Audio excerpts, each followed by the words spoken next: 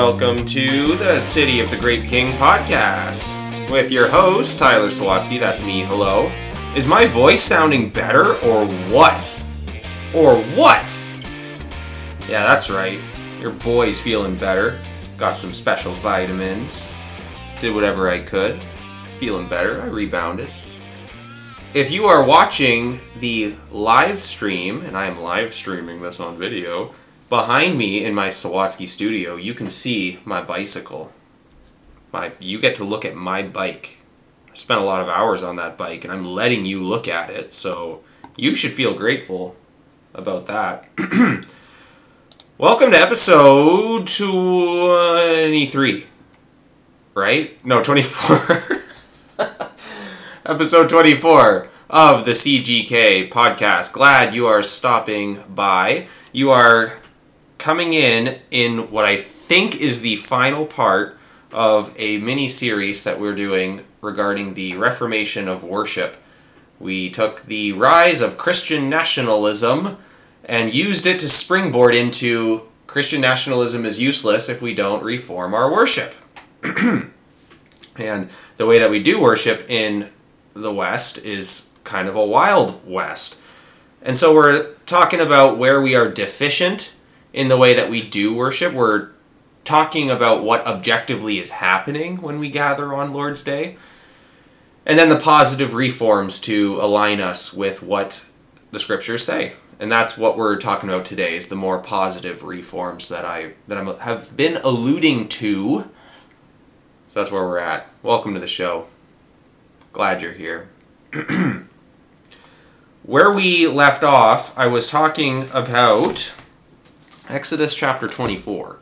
I believe I read for you Exodus 24, and I pointed that out because that is where we are getting covenant renewed, or at least covenant is being confirmed in Exodus 24, and all the elements that I talk about covenant renewal worship are found in that chapter. So we finished reading it. We showed the different elements that come out of that worship gathering, the covenant being confirmed there. And I even have a quote from Kevin DeYoung. You know Kevin DeYoung? This is purely just to show you that I'm not off in cuckoo land making these things up. Actually, other people have talked and taught about covenant renewal worship well before I came onto the scene. What do you know? And he says this about Exodus 24 in an article called Worship as Covenant Renewal. And he's a very faithful pastor. Kevin DeYoung says, Exodus 24 is a worship service, the first official gathering of corporate worship in the Bible. It contains the basic elements of a public service and sets the pattern for biblical worship. Okay, so this all comes from Old Testament stuff. The way that we understand covenant renewal worship comes from the Old Testament, and that's what Kevin DeYoung is saying as well. Back to DeYoung. There is a call to worship, an approach to worship made possible by a bloody sacrifice, the reading of God's Word, a response to God's Word, which is a fellowship meal, and a promise of God's presence as He draws near in worship. 5 elements. As we gather to rehearse the Lord's covenant promises and provisions, he then references 1 Corinthians 11, the same elements should be found in our services today. One more paragraph from DeYoung. The historic liturgy of the Christian church did not originate in evangelicalism, or in the Reformation, or in Europe. That's a big point, by the way. It grew out of Old Testament and then New Testament assumptions about what it meant for God's people to gather and renew the covenant. The corporate gathering of God's people is not mainly for community, or for fellowship, or for moral instruction, though all these are present. We gather each Lord's Day to renew covenant. Every Sunday, last sentence, we come to worship our covenant-making God, be reminded of His covenant promises, and once again renew our covenant commitment. The deepest and richest and most biblical worship will have a liturgy that reflects these ancient and continuing realities. That was Kevin DeYoung, Worship as Covenant Renewal. The only thing I would add to what he says that every Sunday we're coming to worship our covenant-making God, be reminded of his covenant promises, and once again renew our covenant commitment. This is true. This is present. The only thing I would maybe edit about what he's saying is primarily, it's actually not us who is renewing covenant. It's actually God who's renewing covenant. And this is supposed to help us think less hyper-individualistically about worship, about corporate worship, about the Lord's Day. We are gathering so that God remembers covenant with us and renews it with us. And that's what the whole thrust of Exodus 24 was too. God was renewing covenant with them. That's what happens in Joshua 24. That's what happens in 2 Samuel 7. God renews covenant. God makes the covenant, not us. We are the responders. He is the initiator. And so I'm talking about liturgy too, and by now you know that I have a very high view of liturgy. Actually, liturgy cannot be avoided. Every single church has a liturgy. It's just the form of ceremonies and traditions that your church follows. Whatever you do every week in worship, that is your liturgy. I'm looking for... Oh, I don't have one in this Bible. I was going to pull out a bulletin that I have for my church. It just gives the order of service. This is what happens then. Here's the singing. Here's the prayer. Here's the sermon. Here's the whatever. All that information is the liturgy. Everybody's got one. It's not a scary word. It's not just a word for Catholics or Anglicans. We all have liturgy.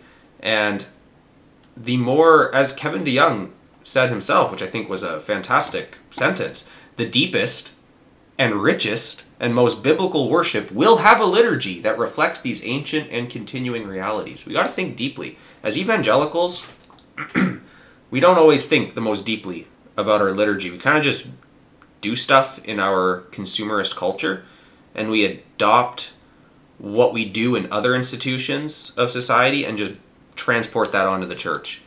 And I think Kevin is exactly right, that our liturgy, the deepest and richest, will come from thinking more highly about our liturgy.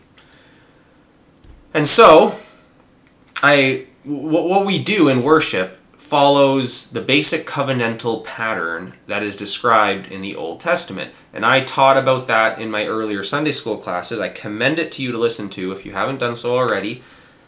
It was in the Philemon course, Covenantal Structure Explained, Covenantal Structure, whatever. There was two on it. You'll find it. I encourage you to listen to that where I go into detail. But essentially, what we have are 5 elements, as I said. The first element that we see, we call sovereignty. Sovereignty is the introducing of the parties of a covenant. If you're going to make a covenant, a blood-bound oath, a sacred agreement, you're going to make a covenant, you need to know who the parties are of it. And so when the Lord approaches people in the Old Testament, he always starts with, I am the Lord. I am Yahweh. So he identifies himself. He declares himself as the sovereign one. And that's part 1 of our worship service then. So each of the 5 elements that we see in the covenants in the Old Testament have a part to play in our liturgy. Actually, before I get to the corresponding element, I'll just explain the 5 in the Old Testament. Sovereignty, introduce the parties, then mediation. You had to, the only way, so what God would then do, I am the Lord, the God who brought you out of Egypt, the God who, and you get this historical prologue of what God has done, how he's mediated for you. That's the next part when God makes covenants that he says. He introduces himself, he then explains how he is a mediator, I'm the God who did this, and then he launches into the stipulation, or the law. Based on what I've said, now I exhort you to, I command you to, you are going to be XYZ. He then gets into the stipulation, why he's coming, what the plan is there. So that's part 3, stipulation/law. And then 4 is the sanctions. After the Lord describes what his plan is by approaching these people and making covenant with them, it then comes to sanctions. If you obey me, you will be blessed, or these are the promises. If you do not obey, here are the curses that you will get. You will be judged. Read Joshua 24 for an excellent portrayal of that, as well as the end of Deuteronomy. So God introduces himself, sovereignty. He then explains himself as the mediator, mediation. He then gives his stipulations, his law, what he wants them to do. He then provides the sanctions. You will be blessed if you obey. You will be cursed if you don't. And then as well as that is when you commit yourself through witnesses. So this is why Abraham would build stones. Why would he build like an altar of stones or something like that? And it acted as a witness for the covenant that was being made there. So you have witnesses as part of this. And then finally succession. So this is then the sending out. I will be with you. I will fight your enemies. I will go before you. So the succession, how you go from there, the sending out then. So those are the 5 elements of covenant renewal in the Old Testament. And so how all 5 of those correspond to modern day New Testament liturgy. What is the sovereignty? The introducing of the party? That's the call to worship. Technically speaking, a worship service doesn't begin until you have been formally called to worship. And that corresponds to with trumpets of the Old Testament. The priest would blow the trumpets and that would indicate it's time to come. That's the call to worship. We're coming together now. And so you would read a scripture that definitively calls people to worship. There's plenty of psalms to use for that. But just a clear text which states, come into his presence to worship. Come with gladness. We are your people. Something like that. Any type of psalm that calls the people to worship. Now your service has begun. At my own church, we do our announcements as right when we open up. Right when people gather at 10:30 on a Sunday, we start with announcements, and then it's only after we do the announcements we then give the call to worship. The worship service didn't start when we started giving announcements. That's technically not part of it, and a lot of churches are confused. Oh, there's no good part to put the announcements. Like, when do you do it? Do you do it after the music? Well, when do you do it? It's most proper to do before because it's not part of the service. So the call to worship, when that comes, you are now worshiping on the Lord's Day. Then secondly, the second part, the mediation, corresponds with the pastoral prayer. So this is a formal time of prayer where the pastor is going to represent the people and confess sin. I talked a lot last week about how you have to be cleaned up before you can go into God's presence. In the Old Testament, read Leviticus. You had to sacrifice some animals in an ascension offering and in what they call a burnt offering. It's more like a tribute offering. You have to sacrifice animals to get to atone for your sin before you can go to God, before you can continue in that service, which is what we saw in Exodus 24 as well. And so the mediation part, the historical prologue, how God's a mediator, that is then the pastoral prayer, where our pastor is mediating for us.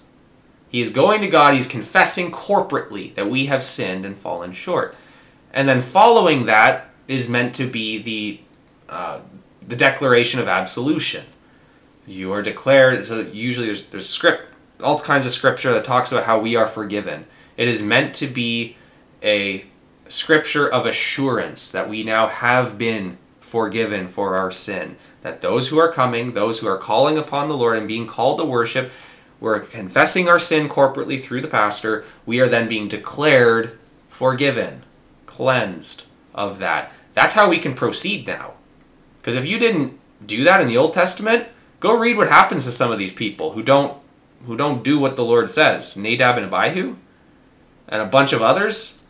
God would quite literally kill people if they weren't cleaned up and tried to do unauthorized parts of worship. So it's a very serious business. After the prayer, the next major part of the covenant renewal is, as I said before, the stipulation and the law. That is our sermon, the explaining of the scriptures. And for a lot of people, the sermon is the only part that matters to them in church. All I go to church for is the sermon. Well, if we have an idea that all 5 parts of this structure, of this covenant renewal matters, we won't fall into the trap of overemphasizing the sermon. It's not a big deal if our sermons aren't an hour. They can be shorter because there is legitimate grace being communicated to us from more than just the sermon. Now, I love the sermon. I love it, absolutely love it, always have, always will. But the danger of our time is that we think everything else doesn't really matter in worship, and all that matters is the explaining of the Word of God. If your church even explains it. I mean, Lord knows I've attended a lot of church that doesn't even actually explain the scriptures. It's like a nice moral lecture. It's not even preaching the Bible. But that corresponds with the third part of the covenantal structure. It's supposed to be very biblical and explain the Bible. And the fourth part of the renewal was the sanctions. The sanctions was the blessing and the cursing and the witnessing. This is you binding yourself now to what you have heard. And that corresponds, of course, with Lord's Supper. This is the taking of the body and the bread. Or taking of the bread and the wine. Christ's body and his blood.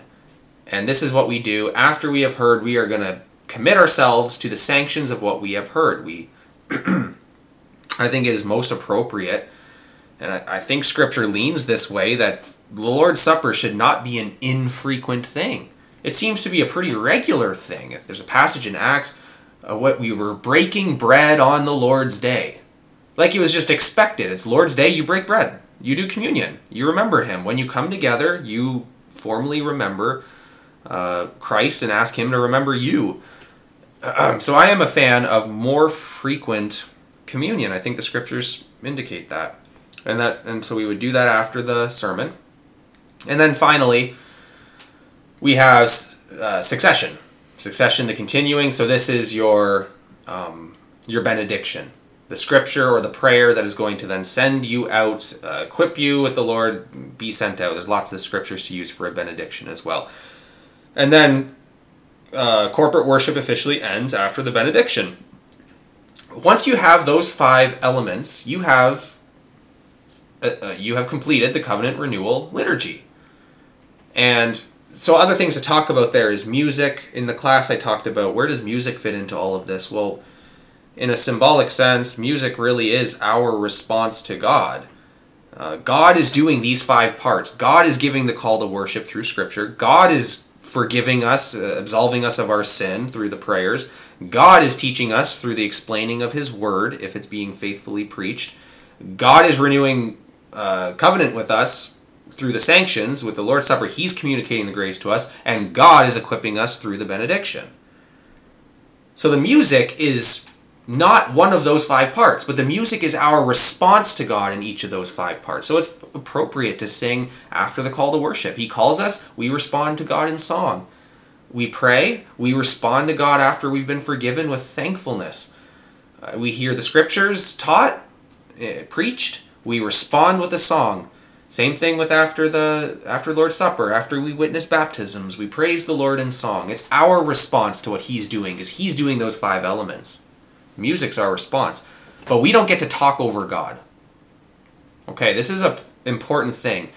Churches that overemphasize music in a spiritual and symbolic sense are saying that they deserve to speak more than God.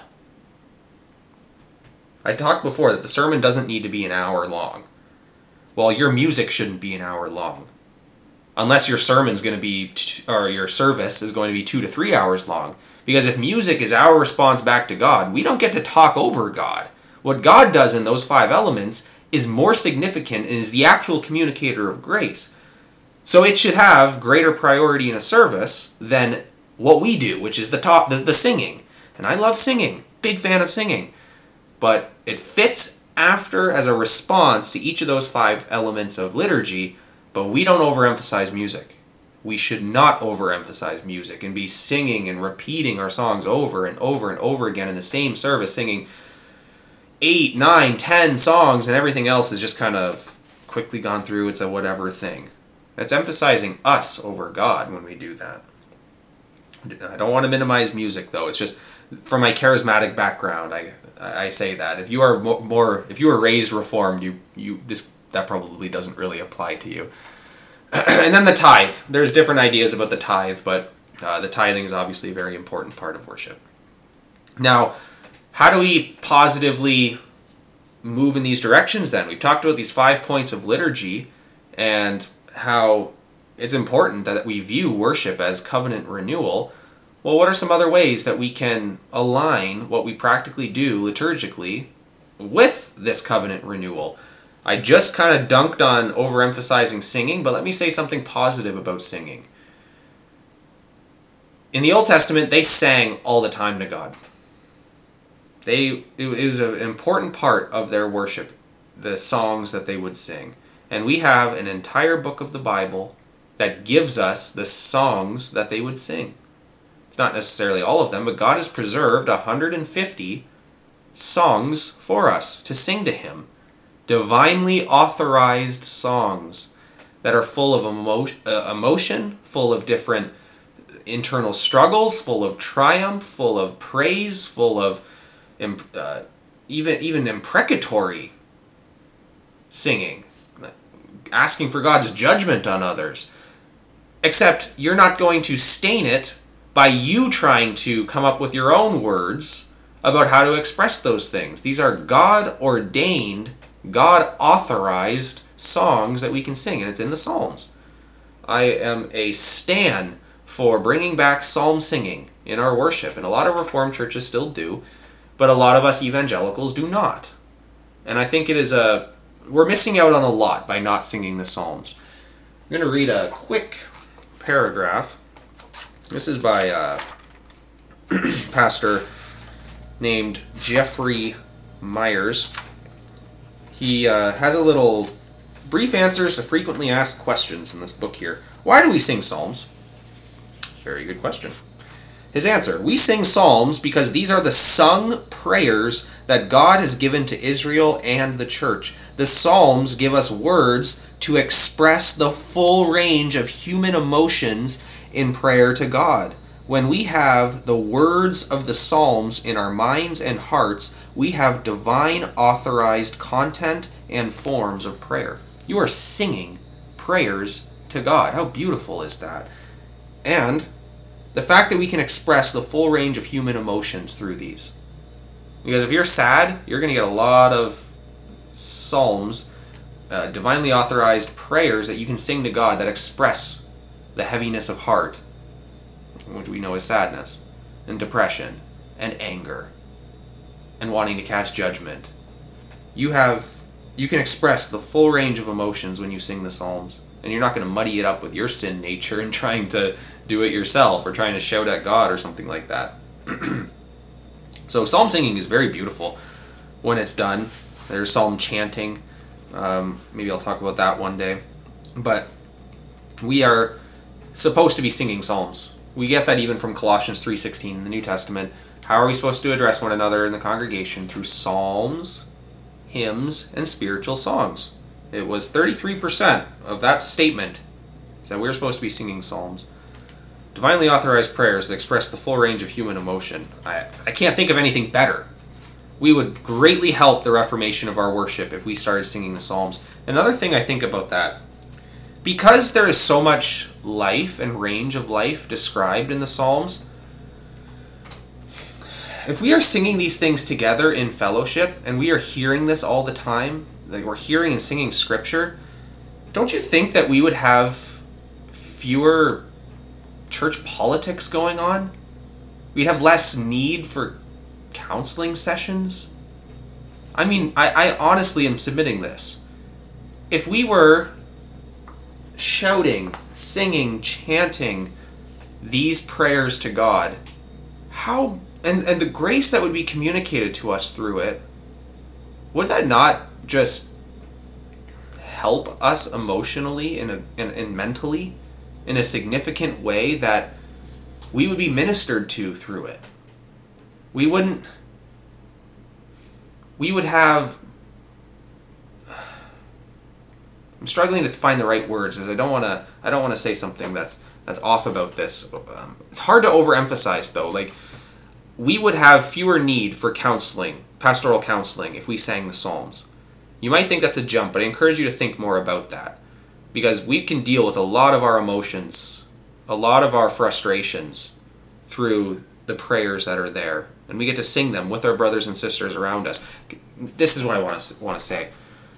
I've learned a long time ago that it's hard to stay angry with somebody that you're praying for. Okay? When I am most angry with somebody or most frustrated with them, it's hard to stay angry and sin in my anger if I start praying for them. And I encourage you to do the same. So immediately when I notice that I am thinking horribly about somebody, or maybe I'm starting to drift towards imprecatory psalms on somebody, I start just praying for them, for their soul, for the individual, for the Lord to bless them. And after I'm done praying for them, I'm not as mad anymore, or at least I'm not sinning in my anger. So when we deal with our emotions biblically, it's going to promote healthy fellowship in our churches. It's going to promote the building, the unity of the body. I think about COVID and how much division there was and still is in COVID, and rightfully so for various reasons. If we were singing the Psalms in the churches, I'm not sure we would have felt the fallout of all that division and anger and animosity and questioning of motives and the lack of truth seeking. Sing Psalms. We will go very far in reforming our worship, and the kind of another point I'm making here is when we've reformed our worship, we can rightly point our nation. Our nation will be blessed when the church is singing psalms again. So I'll talk a lot more about that in the future, but practically reforming worship, get into psalm singing in your church. It would solve a lot of our issues. Another one, and I'm a big fan of this, is having more antiphonal singing and congregational response, or at least antiphonal responses. And all that means is there's a statement by somebody and then a group of people respond. I think I gave an example last week. The Lord be with you, and the Lord be with you. The response from the congregation. Other forms of antiphonal response. I remember when I was in a church in Montreal. This was actually the final Pentecostal church that I was involved in my life. And it was a typical Pentecostal church, except for one thing that blew me away. I'd never experienced this before. But before the sermon, after some of the prayers and whatever, the church would recite the Nicene Creed or the Apostles' Creed together.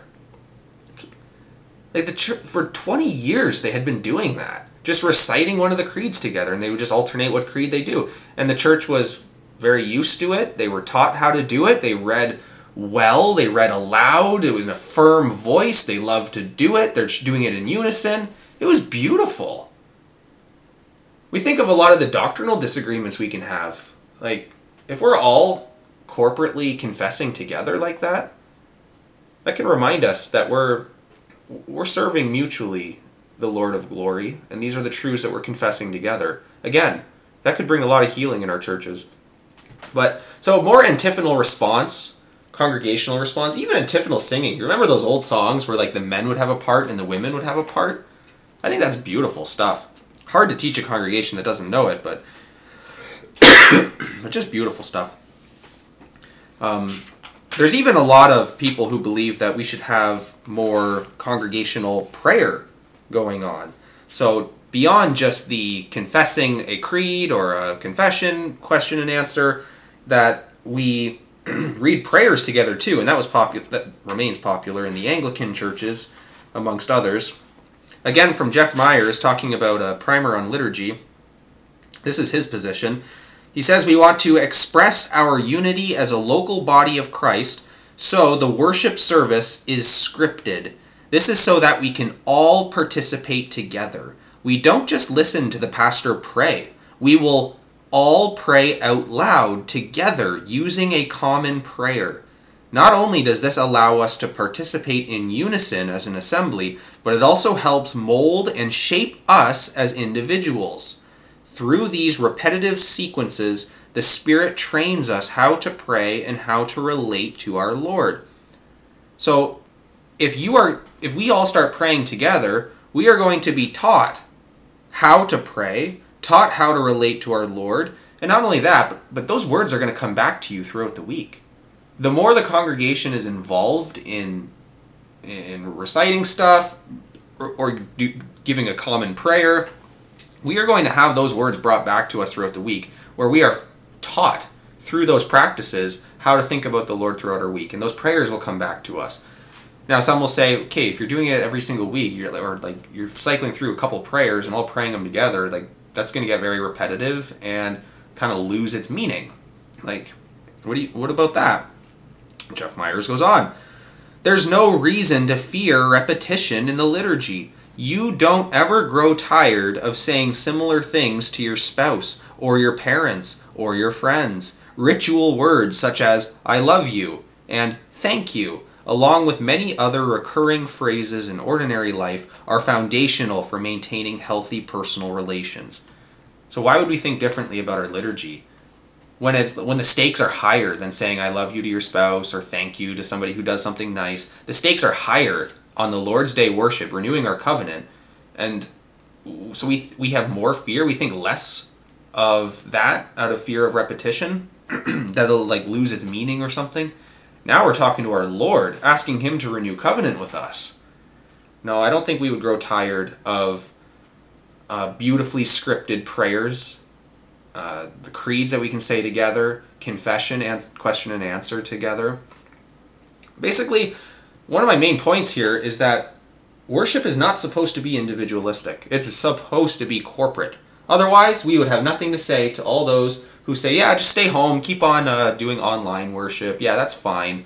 You don't actually need to come. It's fine. You don't need to physically be here. No, we don't say that. We don't at all, because we recognize that this is a corporate coming together that the Bible expressly commands us to do. Okay, so more congregational response. Third, we need to bring back the mediatorial prayer of confession and absolution. I already talked about the prayer as part of the mediation part of the liturgy. This is your pastoral prayer, the prayer of confession. We need to be bringing these things back. That prayer time is not just, a lot of churches don't even have that formal prayer time, but even the ones that do, the reason that we do it is supposed to be the corporate confession and absolution. Because you're not supposed to proceed in worship unless you've been cleansed before the Lord. So it's not just a willy-nilly, we're just going to pray here about just kind of whatever comes to mind, whatever the needs are of that week. You can pray for the needs of that week. I think that's part of mediating for the people. But first we got to get cleaned up spiritually. We have to confess our sin and receive absolution.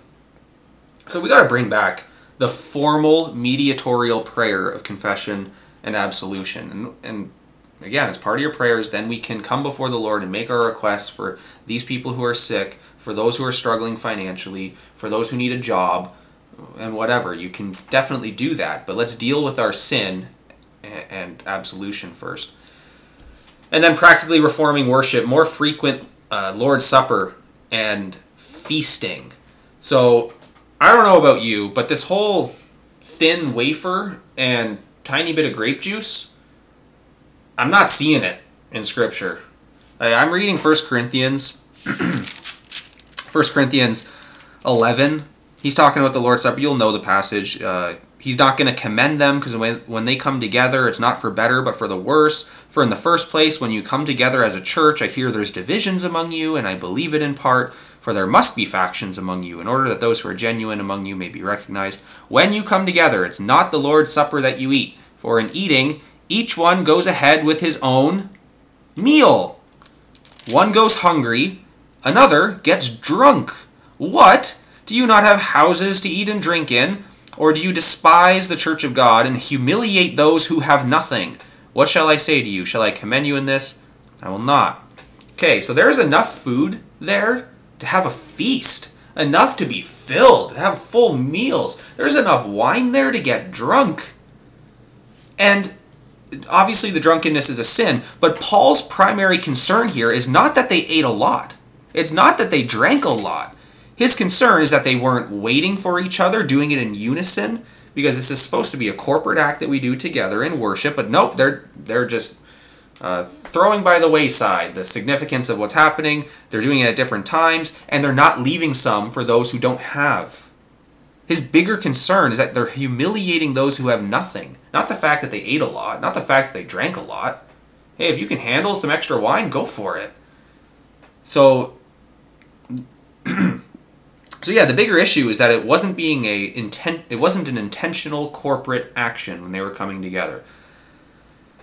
And then he says that the Lord, verse 24, when he had given thanks, he broke it, that is the bread, and said, "This is my body, which is for you. Do in remembrance of me." In the same way, he took the cup after supper, saying, "The cup is the new covenant in my blood. Do this as often as you drink it in remembrance of me. For as often as you eat this bread and drink the cup, you proclaim the Lord's death until he comes." So there's two separate acts here. You got the bread, lifts it. It's bread, not a wafer, it's a bread. He's going to bless it, so pray over it. He's going to break it. He's going to dispense it. And we are going to take together. And then after that's done, he's going to take wine, lift it, bless it, pass it out, and we take it together. Two distinct acts, done in unison, bread and wine. Now, I get that we can't necessarily have a feast just in the middle of our services every Sunday. There's other things to do in our liturgy. But here's one thing that I'm partial to. I don't like the idea. I think the Bible says we should be giving out bread and wine. And unless there's some reason that you can't have wine, then we can make exceptions for grape juice. But wine should be the standard and bread should be the standard. And we should break from a common loaf, give a little piece to everybody, take from common bottles, give some wine to everybody, and afterwards have common feasting, as in after the service, after the benediction. So we did the symbolic side of it with a small amount of bread and wine, but then the church coming together regularly to feast. That's really what was supposed to be happening. They're providing for each other through the Lord's Supper, and like I said, there's enough food and wine there to get very full and to get drunk. And we're not capturing the fellowship and the fullness essence of it when we limit it to just this tiny thing that isn't even bread and is not even wine. So like a lot of our churches don't even do the basic things right on this. Why would we expect the Lord to bless us when we're not even doing the basic things that he commands? That's something you can think about, because that's pretty significant. Worship's objective. Things are actually happening in worship. We need to be thinking more about our liturgies and what we're doing. I quoted this guy last week, Reverend Daniel Hyde. Welcome to a Reformed church. I just want to read another thing, concluding his chapter here on worship of God, by God, for God. He's talking about Lord's Day. Conclusion. The regulative principle of worship is what makes Reformed churches so different in form and substance from the mass of contemporary churches across the land today.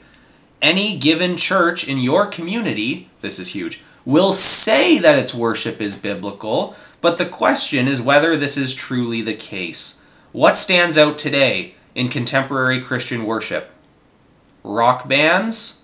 Relevant sermons, i.e. things you want to hear, dramas, skits, entertaining speakers, and the list goes on. Lost in all of this is what God requires.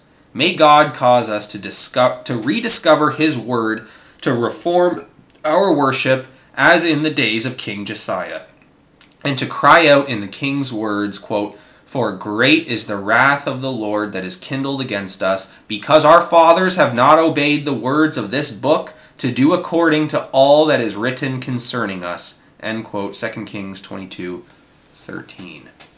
Worship's objective. And what we are doing is renewing covenant with God. But not primarily is it us going to God to renew it. The final thing I'll quote from Jeffrey Myers here. He's in the section titled "A Glossary of Terms Used in the Service," memorial. The Lord's Supper is a memorial meal, but not primarily because it's given for us to remember. Rather, when we do what our Lord has given us to do, we remind God of his covenant promises to come to our aid. We memorialize God, asking him to remember the suffering, death, and resurrection of Jesus and be faithful to his promise to be with us. We want God to stay in covenant with us, right? Well, then we are asking him to renew covenant with us. I want to thank you for listening today. Please consider the Patreon. Consider giving me your coffee money. I'd greatly appreciate that. Thank you for listening. We'll get on to something else next week. Please give me feedback if you have any. Go win the nations. God bless you. Bye-bye.